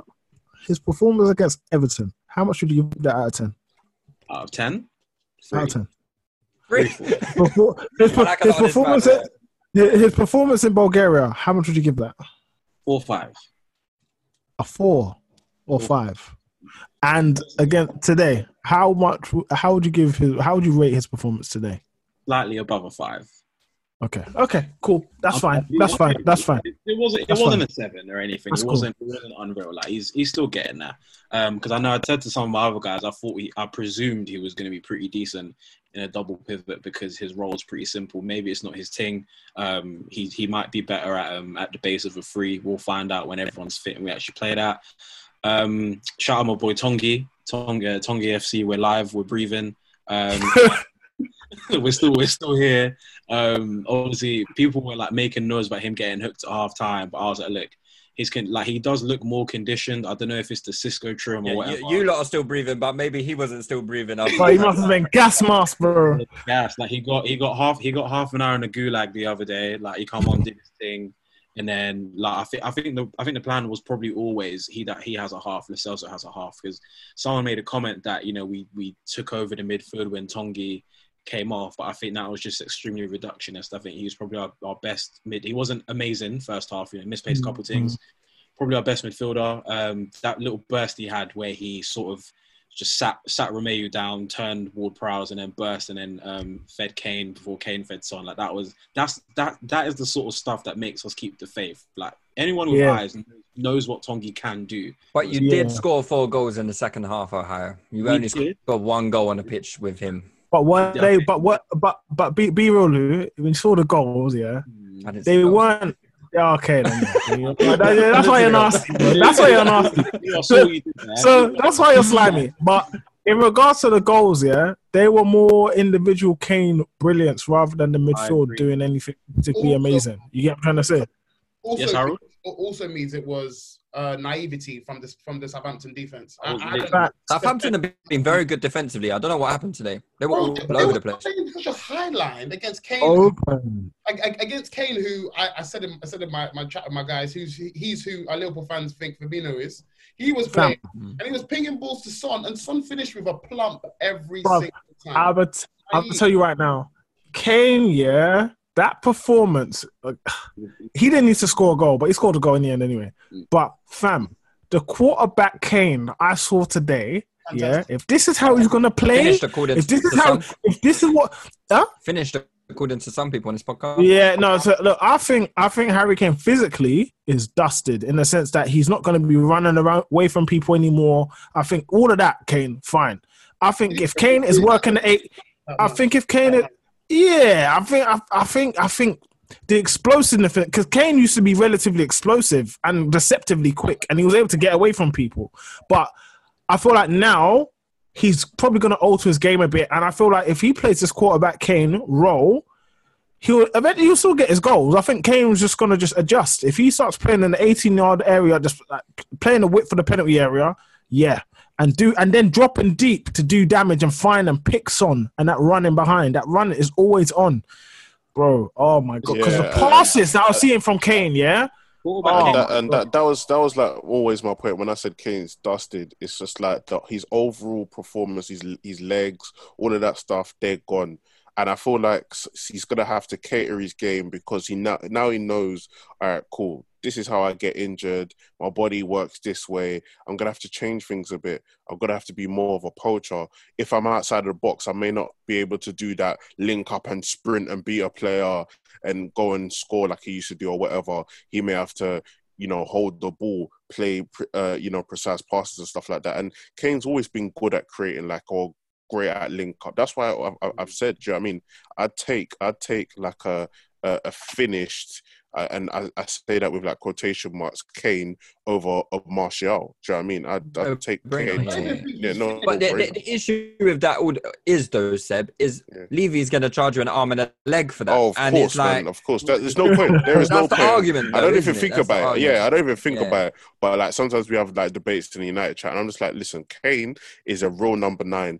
And if he's smart enough to reinvent himself, and this becomes a regular thing, and he's like, all right, cool, this is the way I'm going to play, and he's purposeful with the way he's going to play, and he does well in this position, he's got another 5, 6, 7 years. Whereas before, the way he was trying to play, he probably had like 2-3 years. Do you know what I mean? He looked finished. Do you know what I'm saying? So, top player.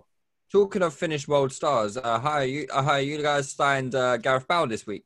We did sign Gareth Bale. I'm not sure I'm not sure where the segue was there, Lewis. But yeah, you nasty, bro. Lewis is so shameless, cuz. You guys didn't enjoy that one?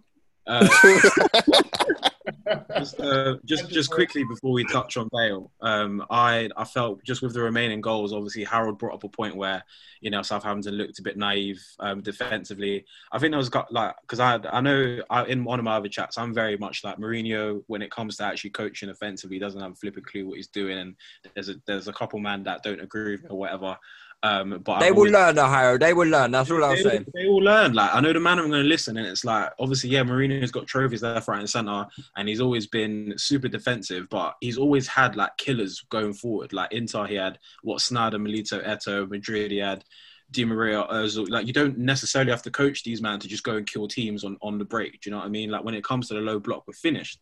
But yeah, literally Southampton, I don't know what their problem was, and if they ran out of steam, because I know Hasenhüttl's system is very, very fatigue-inducing, and I think they just all got a bit gassed and forgot that Son is faster than gassed after 3 games, Yeah, but back to Bale. I think Bale's signing is a massive lift it's obviously like naturally a massive lift for the club.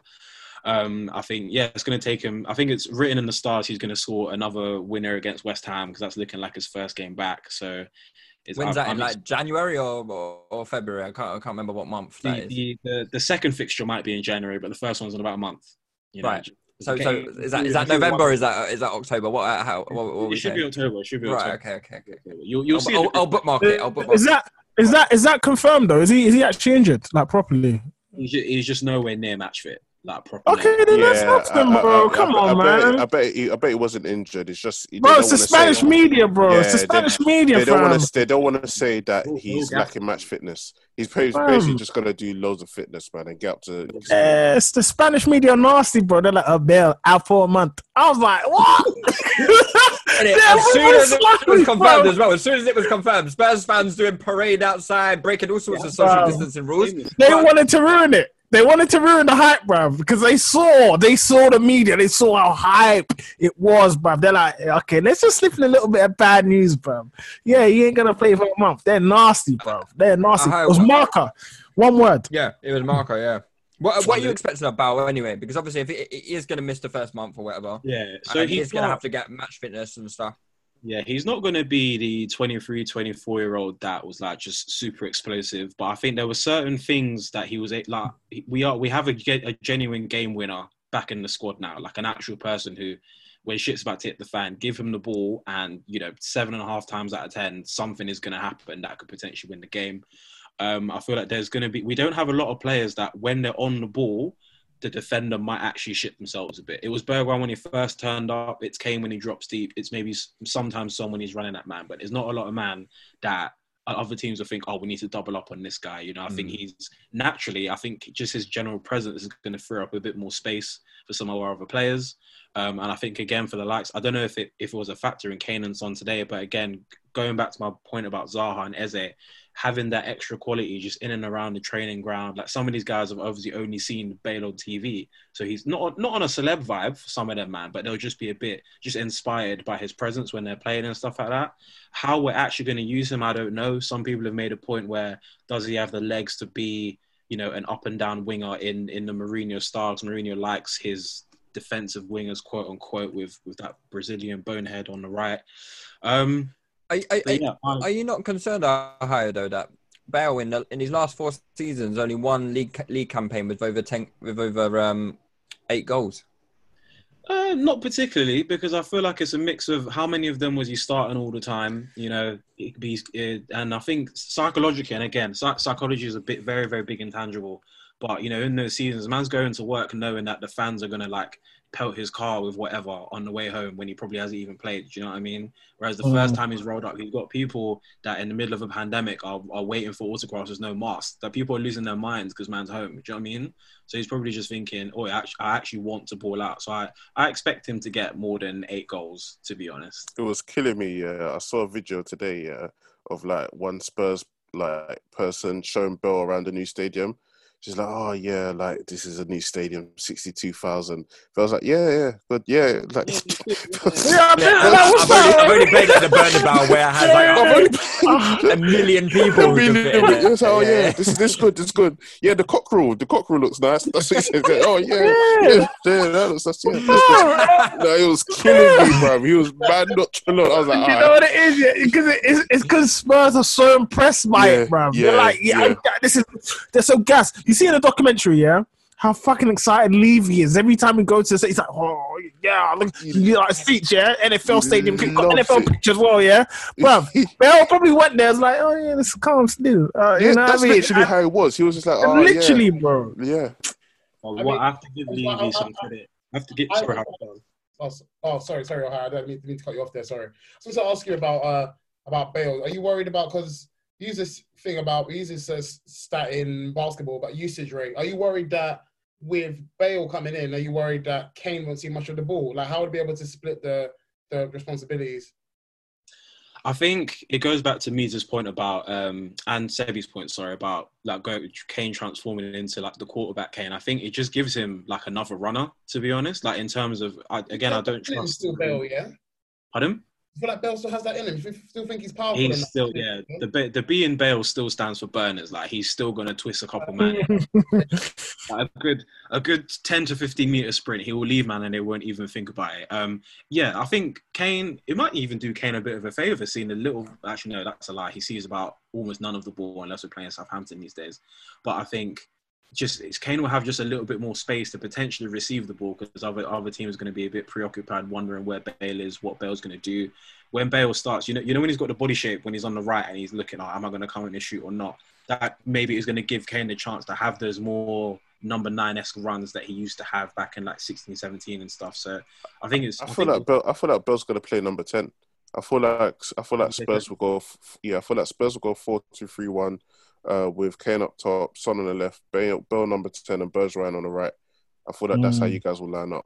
It makes the most sense for me, in my opinion, because I personally don't feel that Bell has the pace and the power that he did have to be on the right, especially in the Mourinho team. Like Mead said, Mourinho likes his wide players to drop back and defend a lot. I feel like that 10 role just before Bell left in that area, he's still able to shift it and shoot because he does that for Wales, and he's very accurate. So I feel like that's probably going to be the best position where you get the best out of him. And to be fair, if Bell is in that position and he's close to goal, that's really, really dangerous. I'm not concerned about Bell on the right-hand side, but I'm concerned about Bell if he's in the middle. I think Bell's going to be number 10 still. I think he's going to be number 10. And the fact that he's even been given the number 9 shirt as well kind of makes me feel that he's going to be playing centrally still. So it's going to be long for quite a lot of teams still. I think he's still got the quality to hurt a lot of people. So yeah. And just lastly, I have to give a lot of credit. And then sorry, you can go. Just quickly, bit of credit to Levy, because I'm just, for those who aren't aware of like more of the details of the deal, because I watched the video from $500K a week, I heard, paying all these wages. We're paying that. I think we're paying closer to like 40% of it, which is like in and around 220, 230, which is obviously a bit close to Kane's P's. And obviously it's technically a year deal, but then we actually, which isn't widely reported, but we actually have an option for like to trigger a second loan year, and that takes him into the last year of his Madrid contract anyway. So it could turn into a 2-year deal and a Bell deal. Fair. 2020 has presented its share of challenges, and some of us are taking a hard look at our future. Can you imagine owning your own business? As an Amerispec franchise owner, you can have more security and control over your future and be there for your community with an essential service year-round. You could join the most recognized brand in home inspection services, Amerispec, and provide peace of mind to home buyers. With low startup costs and excellent operational support, you can be a business for yourself, but not by yourself. Learn more at join.amerispec.com/podcast. Another game today was Newcastle-Brighton. Bit of a surprise result considering Newcastle battered West Ham last week, and they lost 3-0 today against Brighton, who looked. I didn't actually see the game, but from what I heard, it's crazy. Reek. That boy Lamptey is different. He's different. Yeah, he looks all right. How do you feel about Lampard not liking these short Ghanaian donnies and picking the light-skinned ones with the braids? I don't know. So with the Tariq situation, I'm glad he left because he made the decision for himself and for his own career. And I feel like with him, as you can see in terms of his quality, he's definitely more than a squad option, more than anything else. Whereas if he stayed at Chelsea, he'd definitely be a squad option because I'm a firm believer in Frank Lampard having predetermined winners and having certain people play. And they're fixed, regardless of whether they play well, regardless of whether they're good or bad, they're going to play. He's going to ride with them. So Tariq, for his own career, did the best thing to move. In terms of his ability and his capacity as a defender, fullback, it's very rare you get a fullback that is very good at both sides. So offensively, defensively, he's incredible. Incredible's a very I don't want to get into the dangers of overrating him, but in terms of what he can do on a football pitch, there's not that many that have the capacity. That's fine. That's cool. There's not that many. But if you've watched him and bear in mind you've been waxing lyrical about him in the group chat as well, saying that you want him and shit. But not you, your mob, have been talking hella shit about him. Don't attribute me to Olu and Sal. No, it's not even just them. I can all them, man. So anyway, flipping cool. So Lamptey, in terms of his ability to go forward and defend, he's incredible. Legitimately incredible.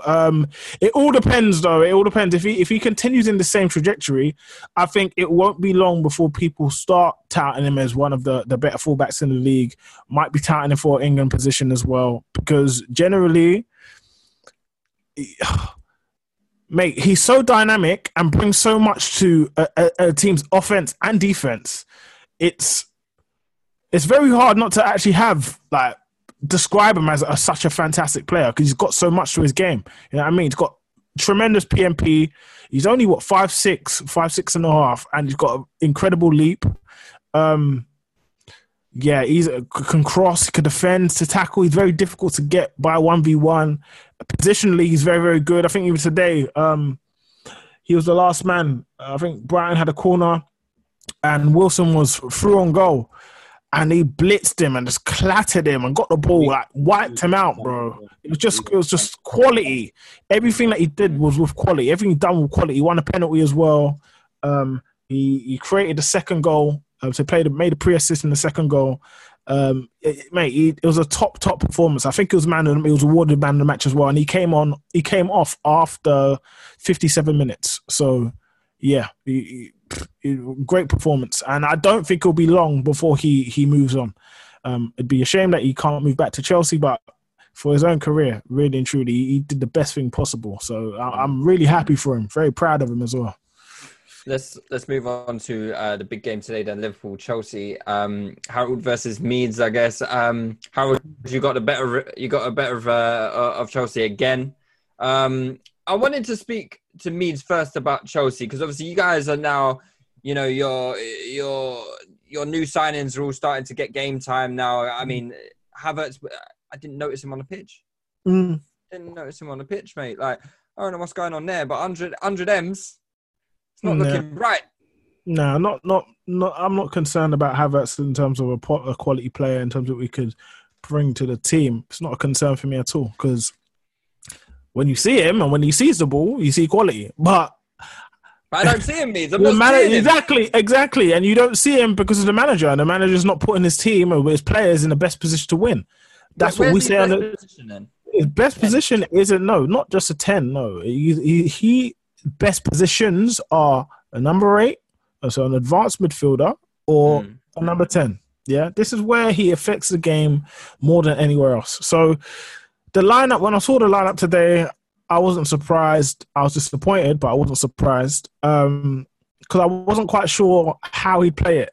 Lampard's doing this weird thing where he's experimenting, and it just doesn't make any sense to me. His experiments are just looking very, very daft. It's baffling. Really and truly, it's baffling. And I look at Havertz and I look at a player that is playing under a manager that doesn't really know how to get the best out of him. I mean, the fact that Havertz came out about a week ago and said, his best position is number 10, and Lampard plays him right wing, and then today he plays him false 9, then plays him left wing, like mid-game. Yeah. No surprises that he's not performing well. No surprises. And in particular, when you've got a team that they're not playing to your strengths, it's going to be very, very difficult for you to shine. It's going to be very, very difficult, especially Havertz needs touches. He gets on the ball. He needs to get on the ball to make things happen. If you're not going to, if you're not going to, especially against Brighton, you're not going to play a possession-based game, and you're just going to have him playing wide and tracking back and then not seeing any touches of the ball, then of course you're going to, like you say, you're wondering, where on earth is Havertz? He's not seeing the ball. It's weird. Lampard's setup today was so crazy to me, but seeing Mason Mount start didn't shock me at all, even though I think it's stupid playing him out wide, especially putting him out wide on the right-hand side. If your plan is to stop Robertson from advancing, and if you're playing Timo Werner wide to stop Trent Alexander-Arnold, and actually, I can understand Timo Werner wide. I can understand that because he's a counter threat and he's a threat in behind Trent. So that left-hand channel was always open. The pass was always there, but again, decent opportunities as well. He had the 2 decent, but if that channel's always open, you're gonna want players to try and exploit it, right? But what do? You get Havertz in the area where he receives the ball and able to pass it. But what do? No, I'll put Havertz right up top against Virgil van Dijk, where he's barely going to see the ball. Crazy, absolutely crazy. So the people that are tasked with making the transition passes, do that, by the way, Meads. well, maybe not. But the players that are tasked with doing the transitional passing, Mason Mount on the right hand side, Alonso, who I don't want to talk about his passing and how lax and lazy he is, and Kovacic. Kovacic for me isn't the most progressive passer, and it doesn't really break lines with passing. He breaks lines with his dribbling and carrying. Alonso, again, sloppy and lazy. So everything that Timo's getting is not of quality in terms of passes. The moments that he did get in, he wasn't, I wouldn't say, wasn't razor sharp. But again, I saw those openings that came. I think there was only like two times he got in. And I saw those open. I'm thinking, if that pass comes in more frequently, he's going to bag. He's going to score. You know what I mean? That was always on. That pass was always on, but he just wasn't really getting it.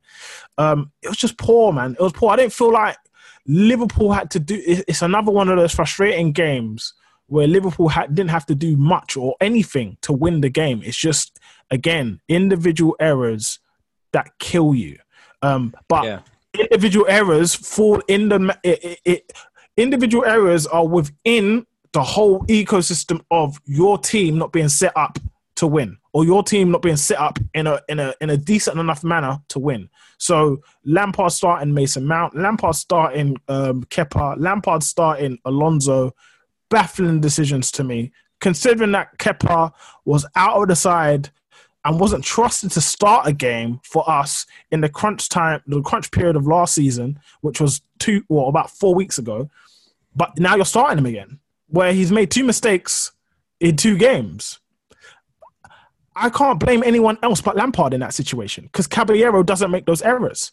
Like, Caballero is not a great goalkeeper by any means, but he doesn't make those errors. So who else am I going to blame? I can't blame Kepa for being rubbish. Kepa is rubbish. I can blame Lampard for picking a rubbish keeper, because that's the manager's decision. You know what I mean? So that falls on Lampard's head. As much as Lampard wants to say, oh, yes, an individual error, blah, blah, blah, blah, Kepa knows it's a mistake. Well, Frank, you need to recognise you picked this player. You picked him. So you know, and you know he's capable of blunders. You know it. He did one last week. So does it every week. He does it every week. So it's just that keeps on giving. Bro, it's crazy to me. It's crazy to me. So I don't have any sympathy for Lampard for in terms of the loss. I think that he's definitely at fault for the loss. Again, it was so much of a nothing game up until this, and obviously we could talk about the sending off. Like Chris Jensen, obviously that killed us. Mental. That absolutely killed us. It was such a stupid decision. It was a stupid decision from him, because he sees Kepa coming out, and obviously his thoughts are Kepa's not getting that. Kepa's not getting that, so he has to do something to affect Mane. If you're going to do something to affect Mane, fine, but putting your arms around him entirely, blatantly, to foul him. I couldn't believe the referee gave it yellow. I couldn't believe the referee gave it yellow. I thought it was a straight. I thought it was a red straight. I thought it was a straight. I was like, that's straight red. And then he gave it yellow. I'm like, oh. But then I'm like, well, this VAR. Fuck it. It's red. Yeah, exactly. It's red. We weren't even, we were in the live chat. We weren't even thinking about, oh, yeah, that has to. We weren't screaming, we weren't shouting. We're just like, it's a red. It's a red. Because we knew VAR was coming. We're just like, fuck it. It's a red. It is what it is, because we just know the grappling, the arms round him. Yeah, and the only thing that could have possibly saved him is if Mane was offside. Mane wasn't offside. Only thing that could have even saved him even more of a smidgen is Kepa got the ball before Chris Jensen grabbed him. But Chris Jensen was already on him before Kepa was anywhere in the shot. So red card, deserved red card. Chris Jensen was fantastic against Brighton. I mean, imperious performance, but this is what Christian does to you. I tweeted it after the Brighton game. I said, look, Chris Jensen, no, you're not going to do this again. You're not going to rope me back in and say, okay, you know what, no, you know what? It is what it is. You are a type of player that will give you a decent performance or good performance even, but always follow it up with mishap. Always follow it up with calamity. So that came and that was coming. I was expecting that to come in like 3 or 4 games, but today, of course, you know what I mean? You've done that poor. I'll let you come in then. Obviously, it was a game that you capitalised on Chelsea's errors. And did you feel comfortable in the game up until the sending off, or did you feel like the goal was coming? Yeah, so I was saying on the Discord live, and that the pattern of the game was like, okay, we're both feeling each other out. I feel like both teams were wary of each other's threats. Chelsea more so because obviously they played against us with these same attacking players. Liverpool less so because they haven't actually played against a Havertz or a Werner as yet. So they're feeling them out a little bit. And then about, let's say, 10 minutes in, Liverpool started to dominate possession. And then I was feeling, okay, this is still Chelsea. We're still away from home, albeit there's no fans. We need to get a goal. So that was my thinking. Like, there's no point dominating a period of the game where you have nothing to show for it, because possession means absolutely nothing.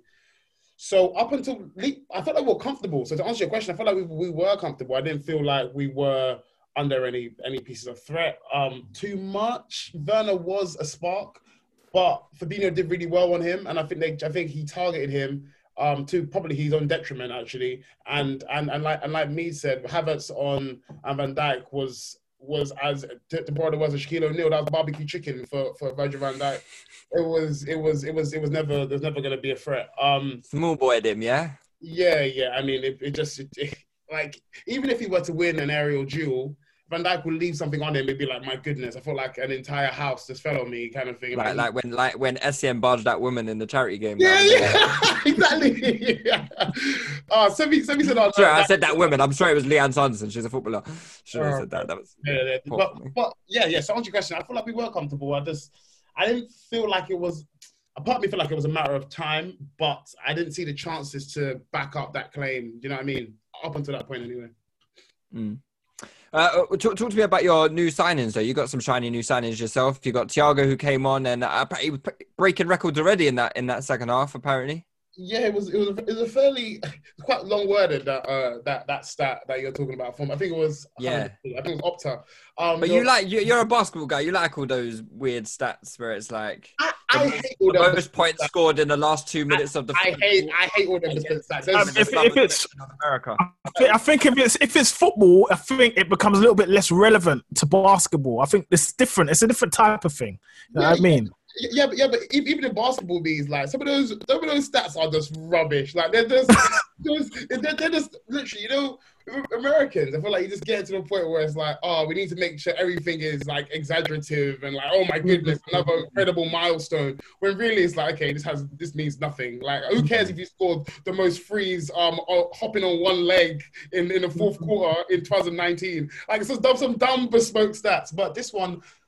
Slightly less so in comparison to basketball, but it was he had more completed passes than anyone in the Chelsea team, despite only coming on at half time, and that is the most of like a new transfer or something like that. Anyway, as it went on. Oh, that's so shit. That's shit, man. It got a lot of retweets. It got ratioed. You know the vibes. It's not like an old brand there, Lou. About our new signings. So Chelsea came on at half time for an injured Henderson, and honestly, I was just like, rah, this guy's actually a Liverpool player. Like, you know, when you start something, you're like, flip, like this is actually balling in my team. This is we were saying to our in the Liverpool chat, and like, this is the best player we've ever signed before they developed themselves at Liverpool. This is our best transfer we've ever made. Well, I'll say best transfer, but a best signing that we've ever made. So profile-wise, yeah. Yeah, exactly. The fact that he's already established as a world-class talent. Like, I can't tell you who before. I guess you could have Morientes and maybe Torres, but not to the level of Thiago. So he came on at half-time. And the kind of balls he was playing, mate, Henderson could wish. He played a good ball to Mane before half-time, but mate... To be fair to Henderson, though, it was a good pass for the sending off. It was a good pass, but if the Sky Sports... Thiago would be proud. They upped it a bit too much. It was a good pass. The technique looked a bit brazy. What did you... Yeah, but that's Hendo to you, innit? That's Hendo, I can't lie. He's very stiff. Henderson's pass was very stiff. But you see Thiago, yeah, when he comes in, yeah, everything's a drip. Like the first pass he did was a no-look pass. It went straight to Kante, but it don't matter. It don't matter, bro. It don't matter. You know, one's just like, it don't matter. Because you see it and you're like, anyway, yeah. It don't matter. You're just like, yeah, fucking wavy. I get it. Yeah, so obviously he come on and we scored him within the first 5 minutes of the second half. And I was like, okay, cool. And from that moment when we scored, because I think it was a good goal. I think Mies would be quite critical of Chelsea's defence, but it was well worked. The player didn't track Firmino's run. I can't remember who it was on the right hand side, and he come in and then Mane had a header. I'm sure Mies will touch on it in a little bit. Yeah. But after that moment, I felt like Chelsea just went into their own shell. They were like, you know what?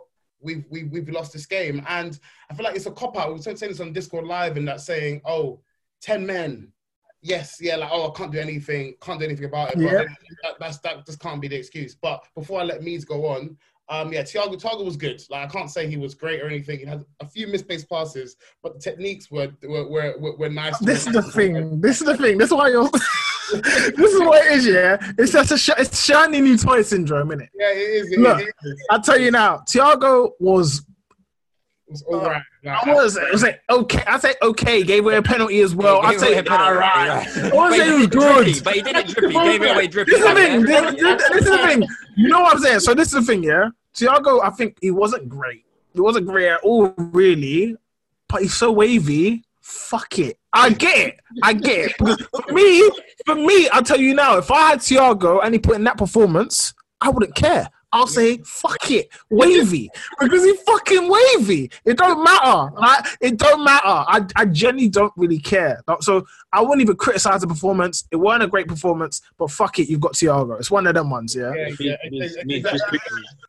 Just quickly before you get into Chelsea, just like, I don't know about you, man, but I remember when Thiago was at Barca, there's something he's been doing since his debut. Like, even if we low-key ignored the first touch and the spraying of the passes and the way he finds space, have you noticed, the way he gets out of situations, he will do skills that like a Dot Taarabt will be doing against the fullback, but he will make it look like he actually has to do that in that situation. Like, as the manager has probably assigned to him, if this happens, bust an elastico and move. And I think within like 5 minutes, he definitely hit a reverse flip-flap on somebody on the edge of the box and just kept it moving. I was like, why did you do that? He's got... You know what it is, yeah? You know when your tech is so high that you have the audacity to do it, but it's so normal to you, bro. It's like it's second nature. It's not like he's doing it to show out. It's second nature. That style is just second nature to him, bro. He's that gone. Technically, he is that gone. But last bits on the game, then, lads, before we move on to the last game. Yeah. I want to do just a quick one on the goal. So on the goal, yeah. Given our setup, I wasn't surprised at how that transpired, because Liverpool's strongest, when it comes to the way they attack, their strongest means of attack is out wide. So Lampard's decision after the sending off, bringing on Tomori, who played fantastically, by the way, but bringing on Tomori, right decision, but leaving Mason Mount on the pitch, crazy decision. Particularly, you leave him on the pitch as a second striker, so you play a 4-3-2. All right, well, you know that Liverpool are strongest out wide. You know Liverpool are going to overload because you've now got no winger on the other side or either side of them. They're going to overload. Liverpool's biggest threat, even if it's 11 versus 11, is out wide. You played Mason Mount out wide to stop Robertson. But why would you put him back? Well, you move him in central. You move him centrally, and now Reece James has got a 2v1 always. You've got Alonso with 2v1 always. What are you doing? So, again, they worked it. Alonso got worked with a 1-2. And then the cross goes in. Mane heads it from the other side. It was basic. It was a great goal. Don't get it twisted. It was a great goal, given the setup that Chelsea had. If Chelsea had a back five, it'd be a lot more difficult to play through us in that regard. And, again, you're going to have someone covering on the right-hand side that could possibly track that run. You know what I'm saying? You're going to have an extra body that could possibly track that run or make Mane make a different run. But what you do, you play 4-3-3, you play 4-3-2, and you make it. It's open. It's crazy. It's crazy. I'm not having it. Wild. Let's move on to the last game then. Leicester against Burnley. Comprehensive win for Leicester. They won 4-2, so they are top of the table. Still no James Maddison starting. Really? James Maddison overrated. That game was a nothing game. It was kind of shit. That's why we decided to record the podcast early today. Yeah. And yeah, man, listeners' questions. Yeah, cool. I like it. That's so disgraceful. We could just do a quick summary. Leicester pammed them to dust. Yep. Quite simply. And Burnley, and when you get a chance, go through Burnley's team sheet and just read it out to yourself. It's quite interesting. Brexit means Brexit. It's quite simple. Brexit means Brexit. Yeah, exactly. And Jamie Vardy didn't get on the score sheet. No, but he got a couple assists, I think, or one assist, I think, or something. You know the vibes. Yeah. I'm going to do some quick fire listeners questions, all right? So I'll probably go to just individuals and do it that way. Seb, what month do you think Chelsea will sack Frank Lampard this season? That's from Chris.Dede. I feel like Lampard makes it to the end of the season, and wins the FA Cup. So not this season. Okay, Meads, do you concur? I think he gets a season. I don't think that they're going to pull the plug just yet, but I think he gets a season. Okay. Kyrie G says, on what reasoning do you give as to why both Zaha and Grealish signed their big contract extensions with Palace and Villa, respectively, knowing full well they'll include no release clause and thus be priced out of a move to a big club? Thoughts on that, guys? Because I think it's ridiculous. I think it's fucking stupid that Grealish has just signed his new contract. I know it's all about security and stuff like that, but he's 24. He's 24. He's 24, 25 or whatever it is. So like this contract's going to take him into his 30s. I think part of it, I don't like the word loyalty in sports. Like I know for the courtside man, I know it gets flung around in basketball and how like, you know, it's just thrown around too much. I think there's probably an element of Grealish probably thinks to himself, you know, maybe I might get my move one day when I'm a bit more established, but let me make sure that Villa are well paid for their services to my career. Do you know what I mean? Maybe there's just a part of him that wants to make sure Villa is sorted if he does eventually go. But then on the flip side, it's like, well, they have been technically asking for like 70, 80 million already. So I don't know why I go on. I felt the same. I think when that got announced, I think everyone in the group chat was like, what the actual hell is he doing? You know what I mean? And it was almost quite similar to the reaction when Zaha signed this deal. But we also need to bear in mind that, these are literally their childhood clubs. And they've given them the platform to be pro footballers. They've given them the platform to be where they are. That's not to say that their talent didn't get them there, but obviously the opportunity did too.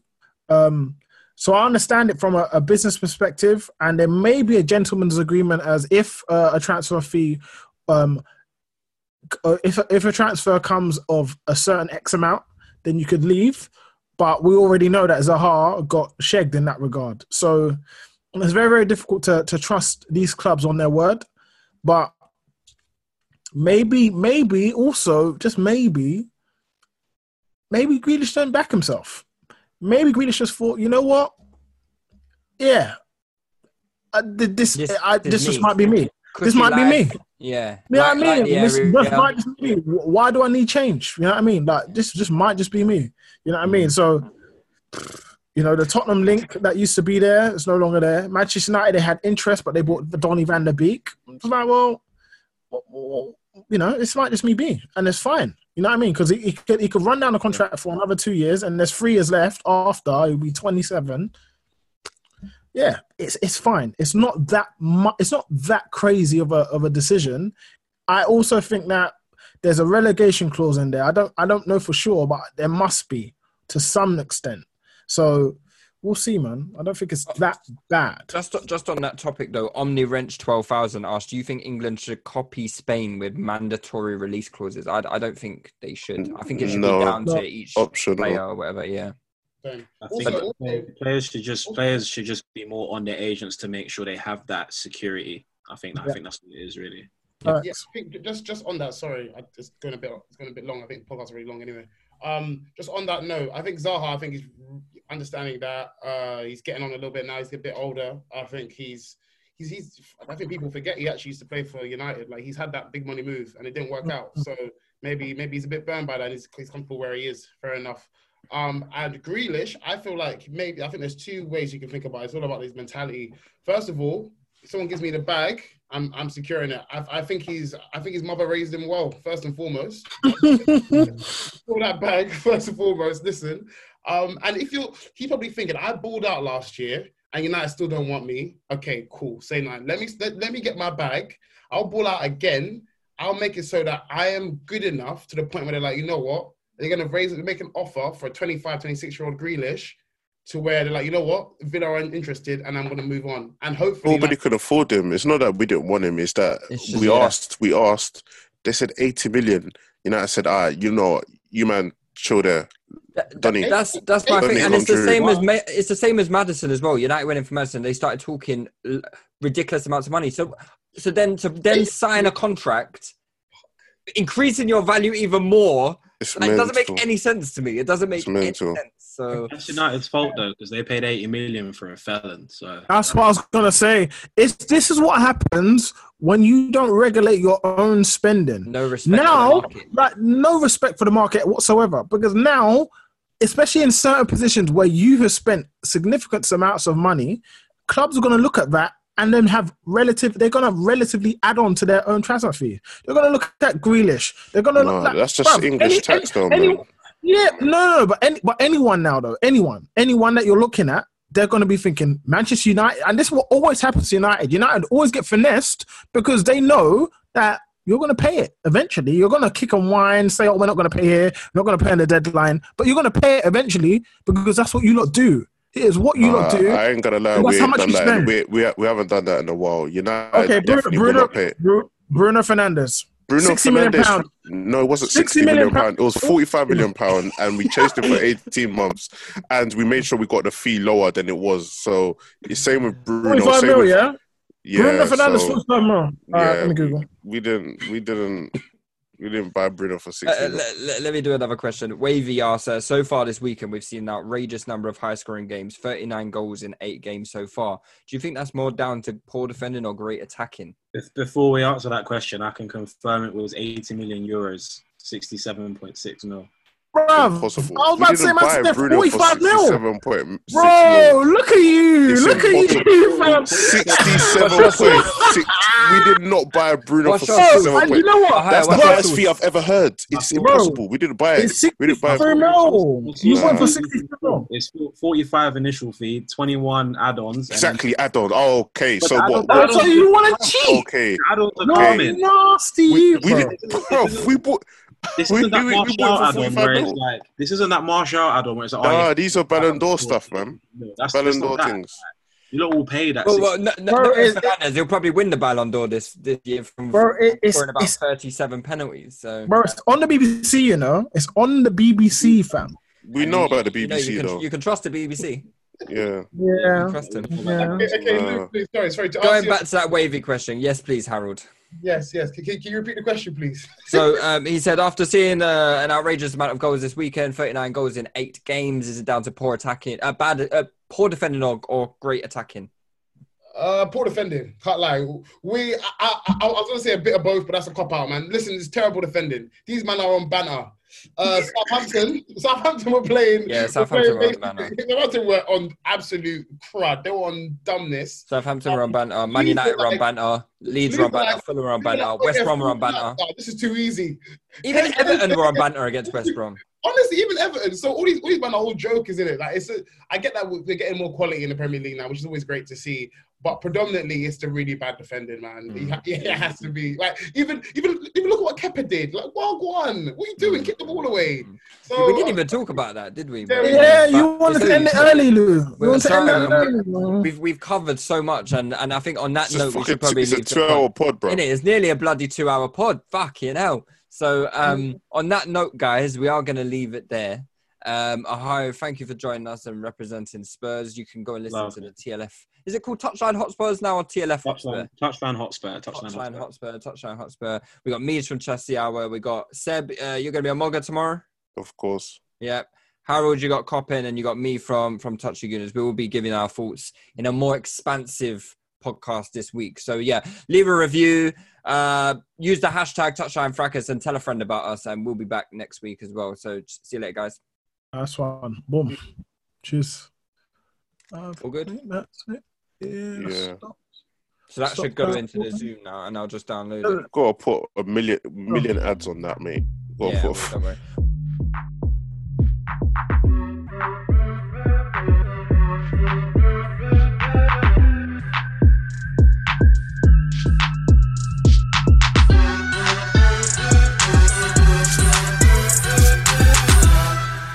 Need an extra hand with dinner? Just ask your connected home device to fill your pasta pot, and Delta Faucet Voice IQ technology will fill it with the perfect amount of water. Visit deltafaucet.com/voiceIQ to discover more. Sports Social Podcast Network.